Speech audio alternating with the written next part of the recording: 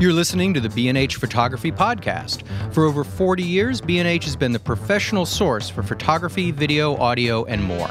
For your favorite gear, news, and reviews, visit us at bnh.com or download the B&H app to your iPhone or Android device. Now here's your host, Alan Weitz. Greetings and welcome to the B&H Photography Podcast. Chelsea Kyle is a food photographer and former staff photographer at Condé Nast, where her work would regularly appear in Bon Appetit, Epicurious magazines, and websites. As of late, she's working through Hello Artist Agency, and you can see her work featured in Pop Sugar and Time Out magazine.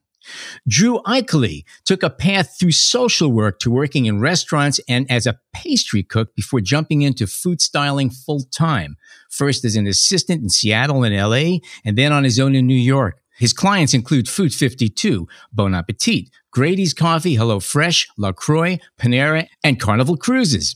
Now, here's the whammy line, folks. They're a couple. In real life, Chelsea and Drew are engaged to be married, but whether working together with other colleagues, it takes the talent and hard work of both a food stylist and photographer to make food photography come to life. Today, we're going to talk about both of their professions and, of course, how they collaborate and complement each other. Welcome, Chelsea. Welcome, Drew. Hi, thank you. Hi. Thanks. So good to be here. So even though they're a couple, they're separated by different rooms. We're not going to get into why, but that's what it is anyway. Anyway, other than camera and lens for Chelsea, what's your most important tool as a food photographer? Oh, this is such a tough one. I have quite a few that I like, but I'd have to say that my favorite would be Capture One, which is a digital tool, but is absolutely crucial to my work, especially with stylists working in tandem on set. It allows us to both be following along and tethering the camera. It's very important. But if I had to choose a second, I would probably say Cardellini, especially as of late while we're shooting at home with just the two of us. I was about to say minimal crew, but it's literally no crew. It's just us. And that's Cardellini has just been like an extra hand where you need it and holding Cardellini. everything. Could you explain tell me that? What that is? Yeah. I mean, I think I had that about 2 weeks ago. We went out to this restaurant. It was really lovely. I couldn't find it online though, but what is that? I hope I'm pronouncing it right. It's it's more advanced than an A clamp because of its ability to like expand the jaw of it attaches to your traditional C stand or any working light stand. It's a grip tool that makes your life very easy is what you're trying to say. Yeah. What do you clamp with it? Pretty much anything. Okay. I would say the most primary use that I've had it for in the past is rigging up a surface. So it allows you to clamp down onto a surface and hold it upright or at an angle. It's very versatile in how it allows you to prop up sets, but it also is useful for example, if we have to have a glass being held into frame in a certain way, you can actually clamp it to. You can clamp a glass in there. You can put a fork in there. You can put a plate. It's pretty versatile. And Drew, same question to you. What is your key tools that you're using on set? It's different for every job, but I would say my favorites are a mini offset spatula. So it kind of looks like about the size of a paring knife, but is used traditionally in restaurants with pastry, but for like smoothing out cakes or lifting things. But it can come in handy with moving things on set. And if you're frying something or cooking something, it helps with flipping. But also I really love OXO squeezy pores. They're silicone liquid measuring cups that come in handy in a lot of different ways. Not trying to do an ad for OXO or anything, but I do love their product. And I think last is, which it kind of is crazy to me that not more people use this, but plastic bench scrapes. They're helpful with like cleaning up sets or cleaning up cutting boards, lifting a bunch of stuff into a pan. random things like that. All right. And I assume that when you're on set, you're constantly readjusting and touching, or not touching is the right word, but redesigning what's about to be photographed. Is it, or do you finish it and that's that? No, it's definitely what you said first. Redesigning, touching, sometimes replating, or even remaking the food if it's just not reading in the right way for what we need it for. What I was envisioning is different from what the client was asking. Yeah, it's always playing with the food. And are you cooking most of the food, or how does that work? That's something I was really curious about. Like, what's the relationship that you have with, and we're not talking about now when it's just that, you guys are in your own place and in quarantine, but in general, do you work with regular chefs or how's that work? Yeah, no, it's a good question. We are sourcing, buying, following recipes, making everything for set for the photo shoots. The industry has definitely changed and was different before I got involved with it, where a lot in the years ago, food styling was more so using fake food and setting that up because it had to sit for a lot longer before digital. But now with digital, we're making, I'm making everything that you see on set, everything that we've done together, or on, any normal set. It'll be the food stylist and an assistant or two that are preparing and making everything. Wow. So you are a chef as well, basically. Yeah. To add to that, I think it's a big misconception that a lot of people don't know that food stylists primarily are not only responsible for making the recipes perfectly, but then also having the foresight to make adjustments for visual purposes. So there's a lot of times where having, to undercook something makes it look better. Having, a different ingredient that might add to like the visual aesthetic of the image, but not in any way like make the recipe not effect. Yeah, well, taste is another thing. I mean, sometimes you just leave ingredients out if it doesn't actually it doesn't need to be there for the visual purposes. But yeah, and also I have to give Drew more credit. He just said I do not cook anything for set stuff. I will be like helping here and there maybe, but my role in that is more of a director role where I'm kind of directing the visual look of the food, but I very rarely am involved in the food side of things. I think going off of that too is, and off of the previous question, half of my job on average, I would say, is sourcing and grocery shopping. And a lot of that is contacting, if needed, farms throughout the U.S. and sourcing things from them that may not be in season in New York, but are needed. And from going around to grocery stores in New York and knowing who has what generally, and making sure that for each shot, each type of produce and type of need is being met for that recipe, which I think that also sets apart food stylists from maybe different areas where, if I'm cooking for the two of us for dinner and we're not shooting it, I'm not going to be as concerned about getting everything perfectly. And I'm going to be making substitutions if we don't have something, or if I don't want to, run to a store for one ingredient specifically, but that, when it's food styling, I'm running to 6 different stores for one ingredient each, because that's what the recipe needs. And that's what the photo needs to look appropriate and to look its best. And Drew, how many folks that, colleagues of yours and food stylists come out of the restaurant world or come out of the photography world as opposed? Yeah. It's interesting. I would say half and half. There are definitely food stylists who have gone to photo school, or art school first. There are also, the other half that went to culinary school, and it's definitely like a Venn diagram where there's a middle ground too, where there are some people who went to culinary school and to photo school. Yeah. So I want to jump back a bit to talk about maybe a typical job, and who would be hired first, the stylist, and what comes to you already.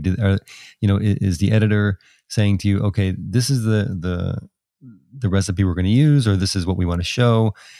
Take it from there, or talk a little bit about the process, and then also maybe Chelsea, you can chime in as to when the photographer steps in.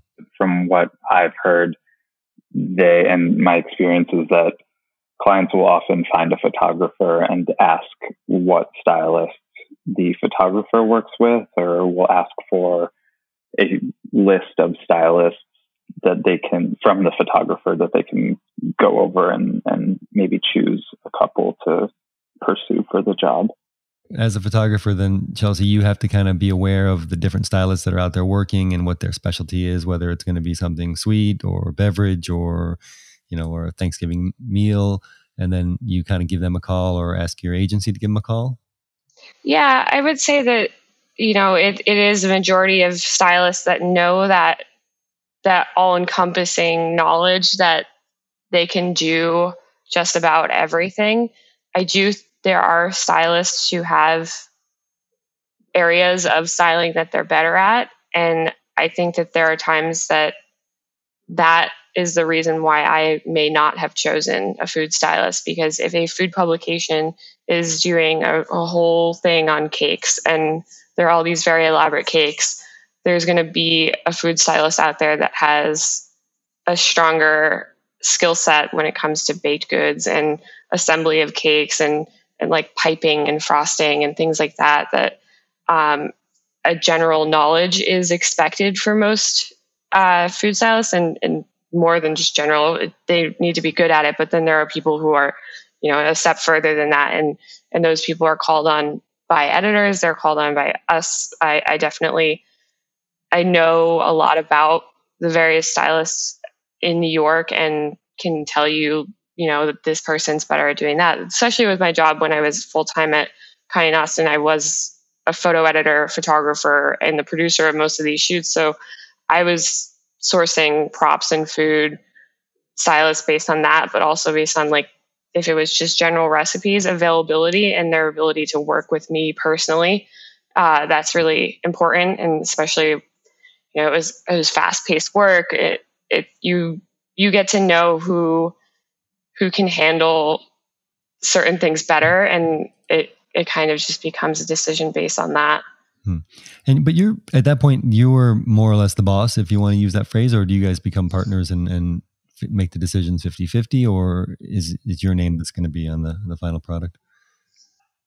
I don't want to say that I'm the boss for sure, but it definitely, it definitely, if you're on set and the decision comes down to a visual aesthetic choice, it is the photographer that gets the last call, or the director, the client. Yeah, I agree with that ultimately as well.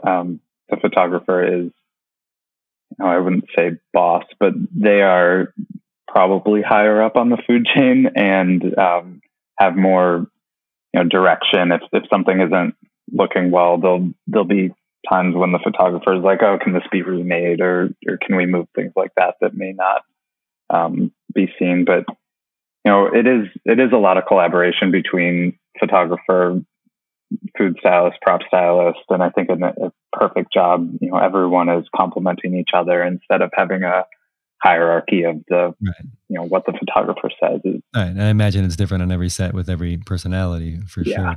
Yeah. Other than the food itself, are you kind of responsible for the props and the setting itself, the colors that are chosen, or is that something that usually comes either through the client or through the photographer? In a pre-quarantine world, the decisions like that are coming from the client to the prop stylist. So, for example, if a client is saying they want a specific color for a dish, that then becomes a conversation between client, maybe recipe developer, or the recipe, and food stylist and prop stylist of, what I would chime in there is saying a normal spaghetti dish would be served on this, or it would be on a platter like this if we wanted it to be on a platter. And then a prop stylist would bring different serving dishes and plates depending on how it was going to be shot. If it was one more heroic, full family style serving, or if it was individual plated versions. And not every job is wanting it to be, the food to be in the most traditional served sense, but the props are determined more so by client and prop stylists and food stylists. And how many people would be, and again, of course, this is all pre-quarantine, and let's say a standard shoot or a medium-sized shoot, how many people are going to be on set? I think on a smaller job, there is a prop stylist and assistant, a food stylist and assistant, a photographer and assistant, and then a couple clients and maybe the recipe writer or recipe tester developer on set. I think the smallest jobs have, and correct me if I'm wrong, Chelsea, but 5, 6, 8 people on the small side. Yeah, I definitely think the number of crew within those lead roles increases based on the concepts, the shot list, how involved it is with everything that you have on set. Because there are times where we're on multiple day shoots and an additional assistant is needed for one of those people because they're physically going out and getting, a food stylist needs new ingredients that were recently added, or like you had to revise something in real time and they need to be like doing that. But it's those roles, and that's pretty typical. That's even more so with, for example, a cookbook, when you can't have a couple prep days at the start of a job, when a cookbook is anywhere from 3 days to 6 weeks of shooting, where you're going to have prep days mixed in between there and have assistants running out and prepping different ingredients so that everything is staying fresh. Will you will you cook something a few days in advance, and is it kind of standard to do a few test runs on something before it's ready to shoot? Yeah, with some recipes, definitely. If part of my job, and one of the biggest things I like about it, is I'm always trying to cook recipes that I've never made before, if it's just for dinner or just testing them out, so that if a job were to ever come up about some type of food, I would have some knowledge of how it's made. If a job came up and I didn't know what it was, there's generally time to prep it in advance and to make a test run or two. So yeah, that's definitely part of the job, is familiarizing yourself with that. And as for the other part of that question, depending on the recipe, it's up to the food stylist. It's up to me if I think that I can make something the day before and it will be okay to be shot the next day. For example, they're like a soup or a chili. Those are good examples of things that can be made the day before and they'll look similar the following day, and will save a lot of time. If it's a soup that cooks for 4 hours, or a roast, you can cook it for a majority of the time the day before and then finish it off the next day as well. I have a question that's kind of time related, and that has to do with the fact that going through your portfolios online, your websites, there's a lot of motion that's been introduced in both of your sites, with things moving around, not quite video, but little things moving around, almost animation-like. Is that something you did on your own, or is it something that was done by assignment? And is it something you want to do more of? Because some of the stuff's kind of fun. Yeah, I would say it's a mix of both. I have a ton of work myself like that because I am very interested in motion within food and kind of adding that another element to the image that keeps you engaged and is a little bit more dynamic than just like a sitting glass by itself. That is definitely something that I have used in the past as a way to kind of put my personal touch on an image that otherwise would just be a basic recipe photo. I've also been asked from clients to do that specific look. I think that there's a lot of like cocktail companies that really enjoy having, dynamic images like that of different cocktails, of drinks, things that move. But yeah, it's definitely a little bit of both. Are you doing stop action, or how are you moving all the stuff around? Is it done in computer and camera? It's in camera. Yeah, it's all not in camera, as in like it's not, the camera is not stitching it together for me. I am doing stop motion. Okay. And then like compiling those images in post through a variety of different softwares, depending on the specific type of image and the speed and all of that. But yeah, that is all stills. I have a specific question about ice. I just looking at your website also. How hard is it to keep ice, the way you wanted to look, Drew, and then to photograph it the way you like, Chelsea? Yeah, that's a really big concern with any job that is having ice, and is something that I've talked with other food stylists about, and how it's always a stressful job when a lot of ice needs to be sourced. It depends a lot on the budget, really, because you can spend a lot of money on perfectly cubed, clear ice blocks bought from different places in New York, and you can spend a lot of money on fake ice that's sold at prop shops in New York. There's also a lot of really cheap ice, and Chelsea and I will always point it out when we see an advertisement, and we can tell that it's fake ice being used because it's part of our world. But there's everything in between. The cheapest you can buy on Amazon, and some shops you can tell, sometimes you can't. But there's a lot of variety. And how much time is there where, when a food is something just out of the oven or a drink is just made, is there that kind of What's your sense window of time? Yeah.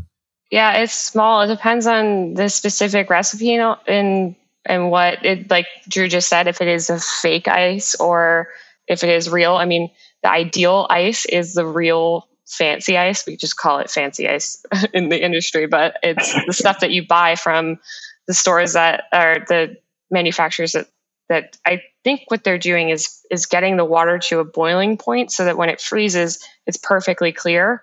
And they have molds that, you can't find a specific mold that makes that perfect 1 inch square. And of course, because it's New York City, you can find that. And it is not cheap, but that is ideal.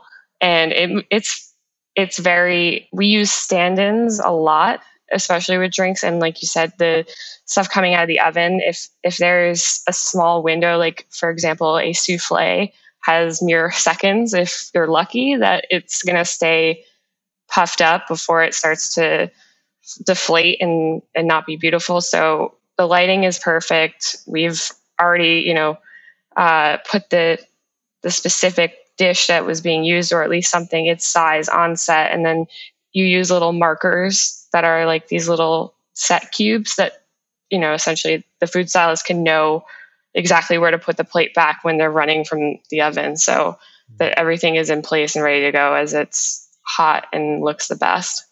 And is there a lot of kind of hurry up and wait type of thing for the photographer? I mean, you get everything set up, the lights are ready, and then you just wait for the food to be ready? Absolutely. My set entirely revolves around the food. Yeah. So I might be, if I'm not prepared for when that dish is ready, then it's chaos. So my entire set is revolving around efficiently managing time with the food stylist so that we're, and yeah, it does sometimes allow for a lot of sitting around and waiting for the food to be ready. And you can't really do anything in between those moments because you have to have everything set up perfectly and ready to go. So it happens. One little question I have. You guys mentioned that you could tell the difference between real ice and fake ice. What about fake steam? Can you usually pick up steam that was added after the fact? Ooh, that's a good question. I don't, there are a couple different ways that I know of capturing fake steam or adding it in, and I'm not as familiar with how to add it in post, but I would say generally no. I think I can see it mostly when it's been photoshopped, but if it's like a steamer instead of like the actual food is hot. Yeah. No, it's headed into the shot itself. Somebody from behind came up with a little steamer or something. If you could usually tell that apart.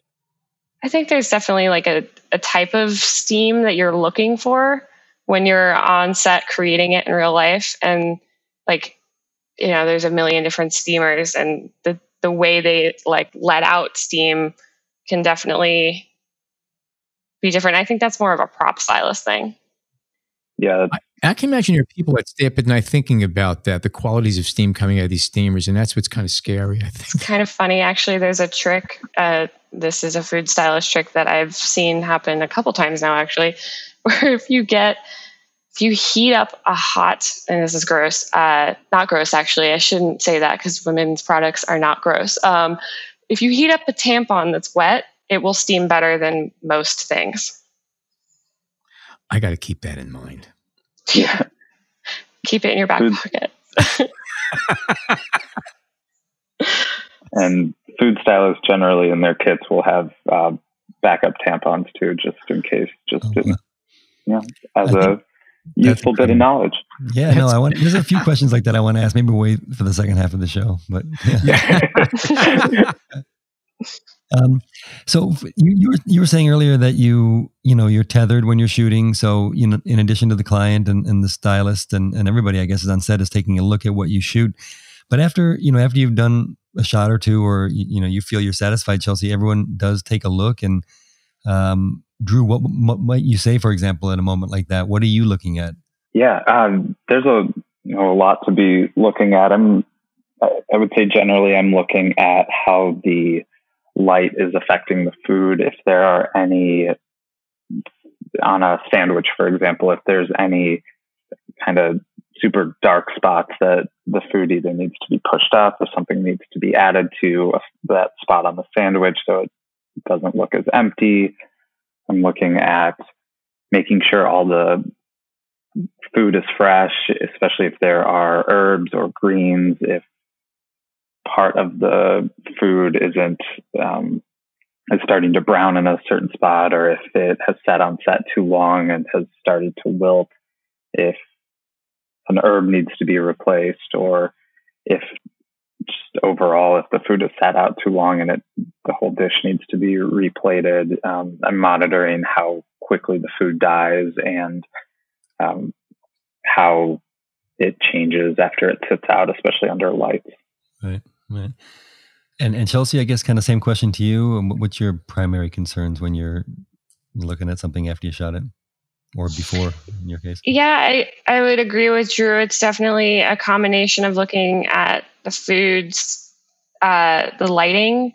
I think some of the best food stylists that I've worked with understand light in the same way that they are generally plating, knowing what direction the light is going to be hitting certain things. Because of course, if you have like a cascading array of something, like, for example, if you think of like a chicken patty cut up and then you fan it out, if it's facing a way that the lighter white inside of it is too bright, it looks really jarring and weird. And so there are things that like you kind of work in tandem with knowing that. But I definitely look to my food stylist a lot to notify me when things are not up to their liking for how specific food is supposed to be presented, is arranged, and things like that. Because I'm making aesthetic decisions based on composition, where the eye is entering the frame. Why is this getting lit that way? Or like, is this glass shadow affecting that corner? Like, there are things that I'm focused on visually that sometimes I'll miss an important food aspect that needs to be present for illustrative purposes of a recipe or whatnot. So it really is, it's a team effort, and it's a lot of collaboration. Okay, we're going to take a short break, and we come back. We're going to talk more about food photography, food styling, doing Zoom presentations of food photography, and all kinds of other exciting things with Drew and Chelsea. Stay tuned. We hope you're enjoying this edition of the B&H Photography Podcast. The best way to support the show is by subscribing on Apple Podcasts, Google Podcasts, Spotify, or wherever you get your podcasts. For links to gear and more information on today's guests, check out the show notes in your podcast app or visit our homepage on the B&H Explorer website and join the B&H Photography Podcast Facebook group. And now, back to the show. Okay, we are back. Question I want to start. We're going to talk about gear and technique here and little tricks of the trade. Something I've been curious about. I know that for the longest time, food photography or studio photography in general was with two different camps. There was flash, electronic flash, and there were hot lights, usually tungsten, and they were called hot lights for a reason. And if you were shooting food, you had to work real fast. Now we have LEDs, which kind of are hybrid. You can't freeze action like you do with strobe, but you have continuous daylight that's not hot, which gives you a little more leeway with things like ice cream and other cold products and other things that heat would make them look weird in a matter of time. Are you using LED lights more in your work? Are there particular problems with LEDs? What's the story of lighting and food photography these days? So I'm primarily using strobes. I definitely think that the studio that you're in and the amount of equipment needed, it varies. But for me personally, I am always using strobes. I am very much a control freak in that sense, where I don't like to rely on natural light because of the fact that it is food photography. So we are moving quickly, and there are things that have small windows of time in which they're presentable and look their best. And I want to be 100% prepared for that moment. So I primarily use strobes so that I'm in control of that. I do think there is still an aspect of the modeling light features that has affected food in the past where I'm having to turn that off if things are quickly melting. I know there are studios that are designed so that they are cold, and they have, crazy air conditioning so that the set can go on with ice cream and things like that. And you're just basically working in a giant refrigerator all day. But yeah, I don't use too much continuous light. I have played around with it for GIF purposes and kind of what we were talking about before with these stop motion images, where if I need to get more frames per second and my strobes can't quite keep up, I'll use a combination of continuous. But I mean, even still now, the latest technology with the Pro Photos and all that, like I can easily be shooting RAWs with the 5DS and have strobes and be firing 10 frames a second. It's pretty wild. So I'm very rarely using continuous light. Okay. And you mentioned that it's the 5DS, so you're using the Canon system. And what are your lens choices generally, and how often do they change based on the job, or do you kind of stick with what you like? I typically use an 85 millimeter. That's my number one go-to. I use the 100 macro a lot because of different food stuff. Obviously, that lends itself to having to do a lot of focus stacking sometimes because the images really dictate which system you're using. I think that the biggest reason that I choose these prime lenses is because we do use a 24-70, especially if we're shooting top down. So you're overhead, and I'm on a phobos stand that might be 6-7 feet high, and even then, sometimes because of the set, like you can't physically get far enough away. So that's the only time that I would start to use a more wider angle. But of course, when you're looking at a plate or something overhead glassware, it starts to distort quickly with the wider angle lenses. So do you ever use tilt shift lenses for your food photography? Because you're talking about distortions, and when you do get in close, especially with wider angle, these things happen and they can be controlled. Do you ever use them? Yeah, I have experimented around with them. I really love the Canon tilt shift lenses. They're great. They still, like, even though we're in digital and we have so much more, like, I guess, time, I still find that with the speed of how things are going on set, I don't have as much time to play around with tilt shifts. Interesting. Okay, so it's actually more efficient for you to do all of these little corrections stuff post than in the camera. Okay. You mentioned this idea of having the food look like food, not being distorted. Is that absolutely crucial in the work, or is there kind of wiggle room for having fun and stretching things out and making things look a little bit goofy?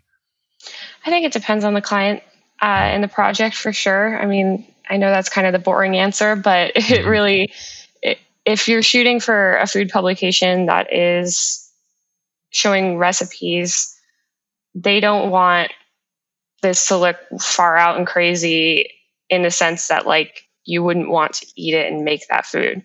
So the primary goal of that image is to make it look delicious and make sure that the viewer wants to run home and buy all those ingredients. And that's my job, is to make sure that the food looks the best it can. Obviously Drew's job too, but like the image's purpose is that. So there isn't as much room for the creative, let's do this wacky thing and try this. But I do a lot of that in my outtakes for me personally. Like, for the example, the other day we were just shooting here, it was a takeout story, and Drew uses those sheet pans for like cookie sheet pans as like his prep trays. So he's like bringing things from the kitchen to set, using those a lot.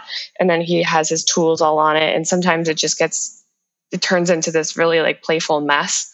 And I'm always photographing food styles prep trays because they're so interesting. And it's fun, you throw a glass on there of champagne and it becomes this weird image that makes no sense, but is visually fun. We're living in interesting times right now, and the quarantine has affected everybody. How has it affected your workflow and your business? And how have you adapted to this? Yeah, well, it's been interesting.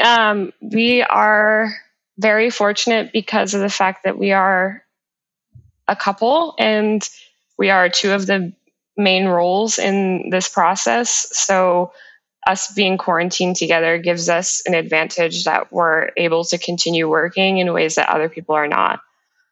And we have just, over the past month, continued to find solutions to various things. We have prop stylists who have enough of their owned props that they're able to work in collaboration with us and kind of be virtually on set, dropping things off. And of course, it puts a lot more of the actual execution roles on Drew and I, but we're making it work, and we're finding clients that are being really incredible and willing to work with, a smaller shot count because they know that it's just the two of us, and bouncing between Zoom and texting photos and things like that. So, how are you using Zoom, if I may ask? Yeah, it's so interesting you say. We have used Zoom a couple of different ways. I recently just did a shoot for a food publication where the food editor had to be in the images. So the equipment was sent to the food editor.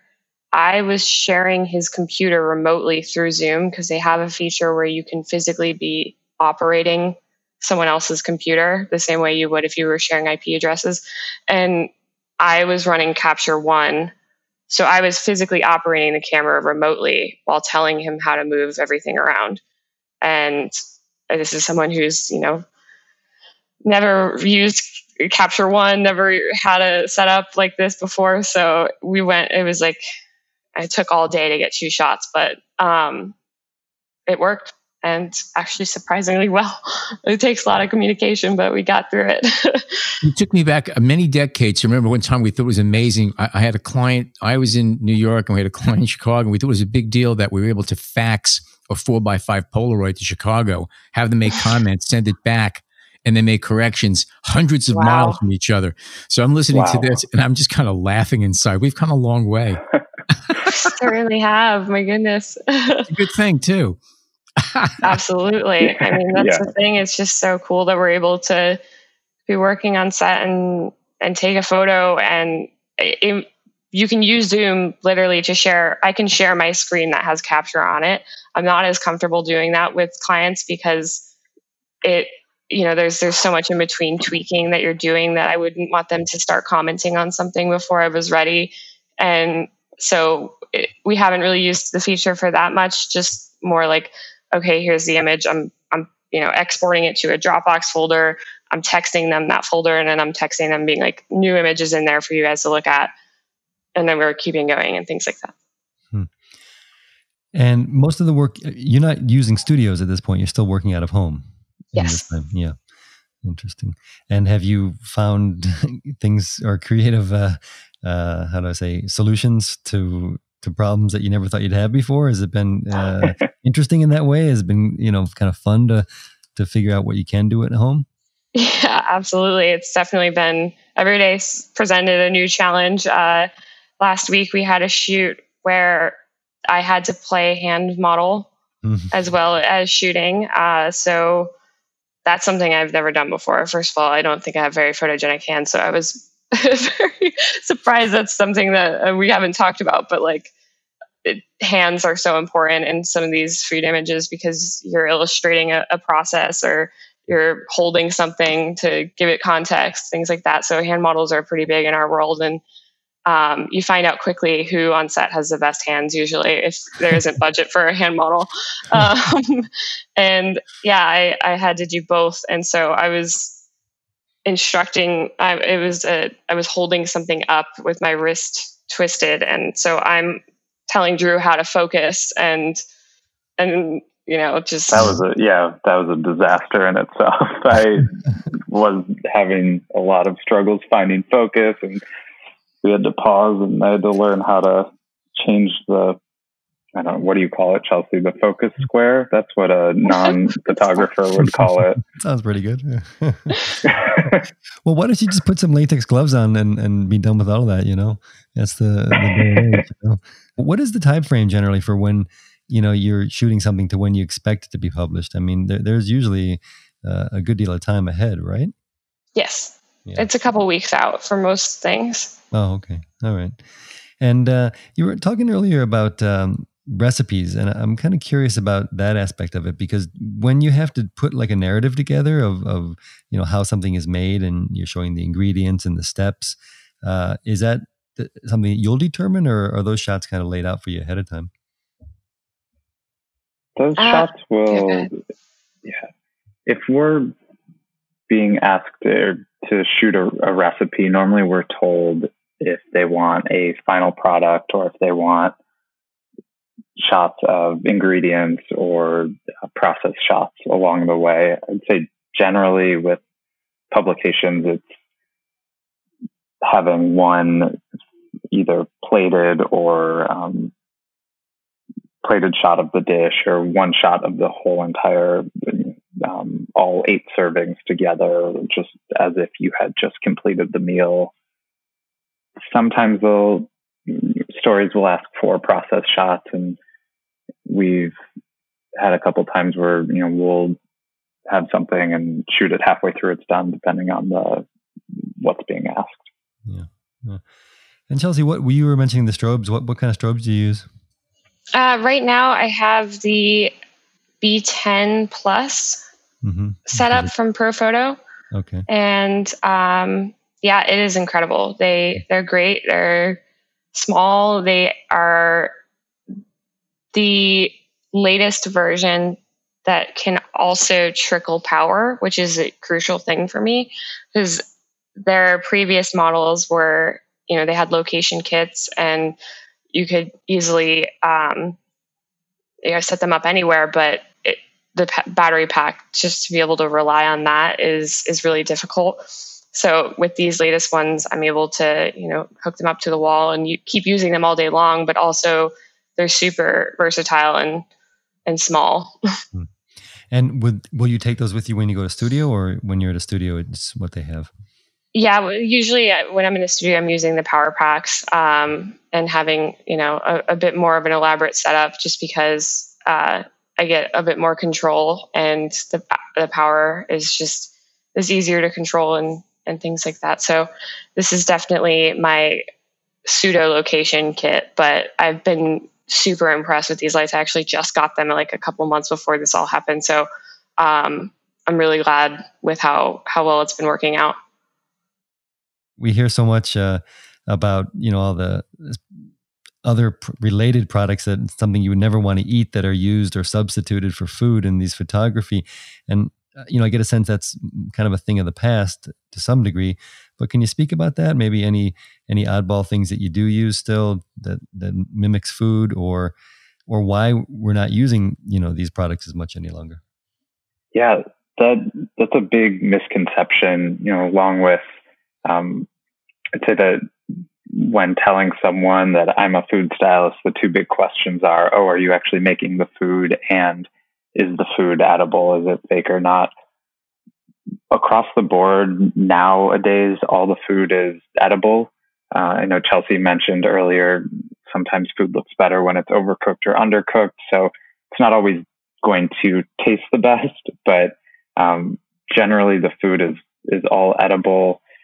One big example, I guess going back, part of the reason why the food is all edible now is, especially for advertising campaigns, if you're selling ice cream, it is illegal to use fake ice cream. And now to false advertising if you're not using the actual product for what is being shot and being advertised. So if, for example, you are advertising a pie, it's a pie company, and they want ice cream on top, and they're not selling ice cream, you can use fake ice cream there. And I generally say ice cream is what is faked the most nowadays, now that, as long as it's not an ice cream brand, of course. But a lot of stylists have different techniques and mixtures of how they prefer to make fake ice cream. But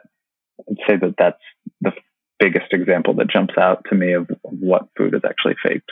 And what about items that are like dripped and sauces and things like that? Are they tend to be either the real thing, or the real thing with something added to it to give it a different viscosity or texture? Yeah, exactly. Most times it's the real thing, but there are different tricks to thicken food, to thin it out, to make it still the same color and read the same on camera, but that is going to be able to be manipulated in different ways. And also it's doing a lot of attempts. Chelsea and I have had conversations where we're like, we're going to have to do this a couple times or a bunch of times to get that drip, or we're going to have to replate this. And definitely had happy accidents sometimes where we get it on the first or second try, but still want to try it more just in case to see what happens. And sometimes the food just isn't cooperating, and you've got to do it 10, 20 different times to get that perfect drip that you're looking for. That's pretty common then, that many takes? Yes. Somewhat common anyway. Yeah, depending on the job and what is actually being looked for. But if you're wanting that perfect drip, it's going to take a lot of tries. And what about like color accuracy? I mean, are clients really strict when they say, hey, that we need this to look this kind of red or green if it's some kind of leafy thing? Yes, absolutely. I think that's a big thing that I'm editing or doing in camera, obviously in camera as much as you possibly can. But there are that's a lot of like a frequent question or comment I will get from the back end, because I do handle almost 99% of my retouching. I do myself. So I get a lot of asks for, can we make this greener? Can we do that? Sometimes if for example, like a meat has been on set for a while, as like steaks, the color changes over time. We might have gotten the shot perfect and then we had to make more adjustments on set and things, it would be a huge time constraint to have to redo something. So if I can bring it back, or, even like combine a previous shot, because most of the time I'm shooting on tripod. So if I can combine a shot that was like 7 shots ago with the one that's current, or if I can edit that in post, will do that for them. Yeah. And that's a lot of communication between food stylist and photographer, and saying, if the food looked its best 7 shots ago, can that be comped in, or does that need to be remade for this one specific part if an adjustment was made where the food needs to be reset? And Drew, let's say it's a steak shoot, how many, versions of that steak will you have ready just in case? I mean, do you always have backups of everything? Yeah, always backups of everything. Yeah. I would, as a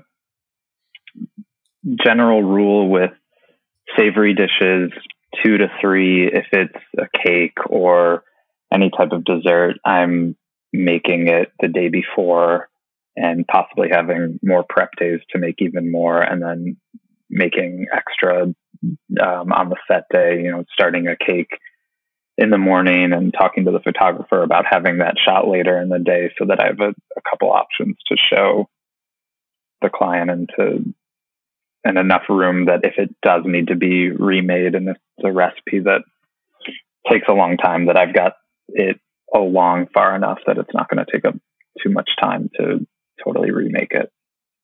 And I imagine there are situations where you have to redo one element of it, but it also requires redoing others because the other ones now no longer will match or work, or just be too old.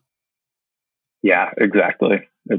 You said it perfectly. Sometimes one part of the food is dependent on another part, and if one part needs to be redone, the whole thing gets scrapped and you need to start over.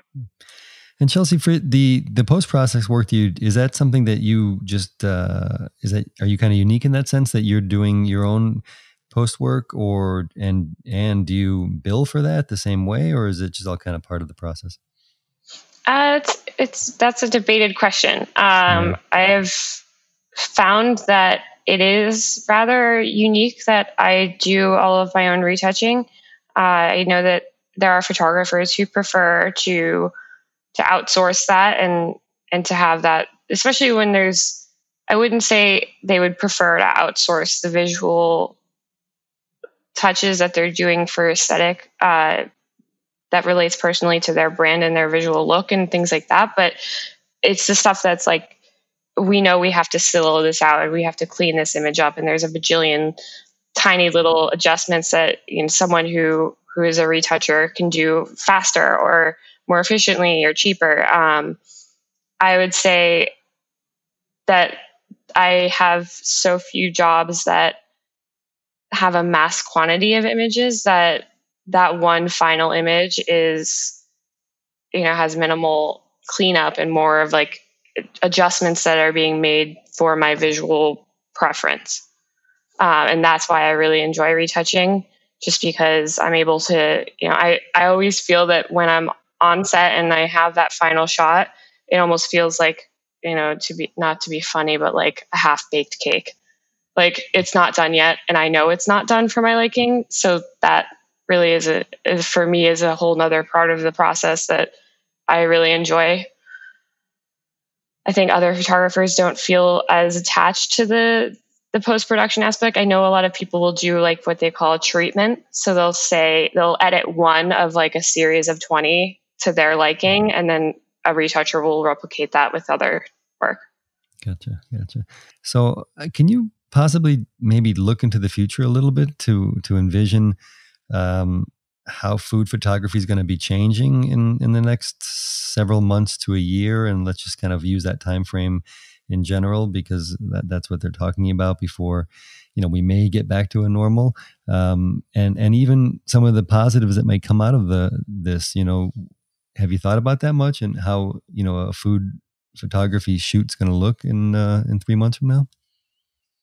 It seems like there's going to be a big demand for everyone wearing masks on set, for smaller crews, for, from the food side, possible more flexibility with products that just aren't able to be sourced as easily, whether that's because different bakeries or aren't running or have gone out of business or have been affected by this.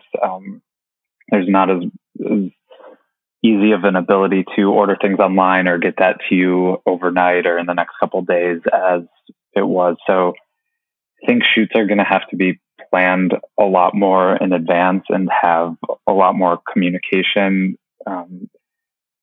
Things like possibly propping sets beforehand and having the angles determined already so that sets can be, instead of just sketched out, there can actually be a blueprint more so. So I think the planning is going to need to go up, and that shoots that maybe could be planned within a week before are going to take a couple weeks longer to get off the ground.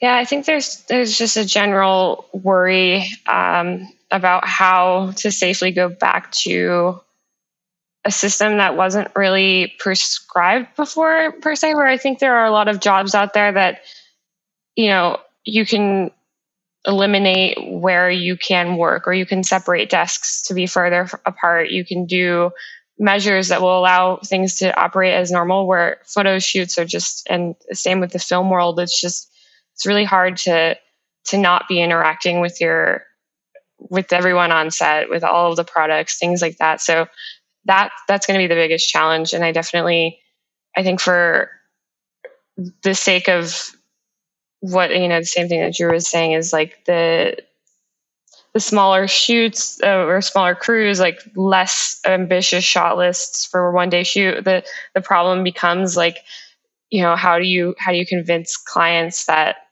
they're going to need to pay more and they're going to get less? Because that's hard, and that's what we have to do in order to operate how we were before. So the question will, and what businesses are going to be affected by this and won't have as much budget, and how can we all be smart to be working in smaller crews, but also not jeopardize the industry? Because, of course, Drew and I are working on our own. Like we're taking precautionary measures when estimating things and putting together these shoots so that we know that when things go back to normal, it's not going to be crazy that I ask for an assistant again, or that Drew has an assistant. Like, because we can do something with a smaller crew doesn't mean that it's efficient for them and that they won't get more if we had more resources and could go back to the way we were. And there's this like internal struggle that both Drew and I have been talking about a lot, is just that you want to be able to give to these clients and to say like, yes, we're still working and we're still capable and we're doing this, but you also don't want to put yourself in a position, or the industry in a position, where we can't go back to being not properly treated, but you get what I'm saying, and going back to normal. So that's really what it comes down to. I know a lot of people have been talking about like groups that they're going to be like almost like quarantining with. And I think that I'm wondering if that will happen more, is that like smaller crews that are super familiar with each other and work together a lot and trust each other will more or less like solely work with each other. And I wonder if that's going to create this kind of like different pods of artists and stylists together. But yeah, we're constantly looking for, whatever professional is doing another webinar or something that kind of can give us insight onto how people are going to be operating again, because it feels like every day there's new news.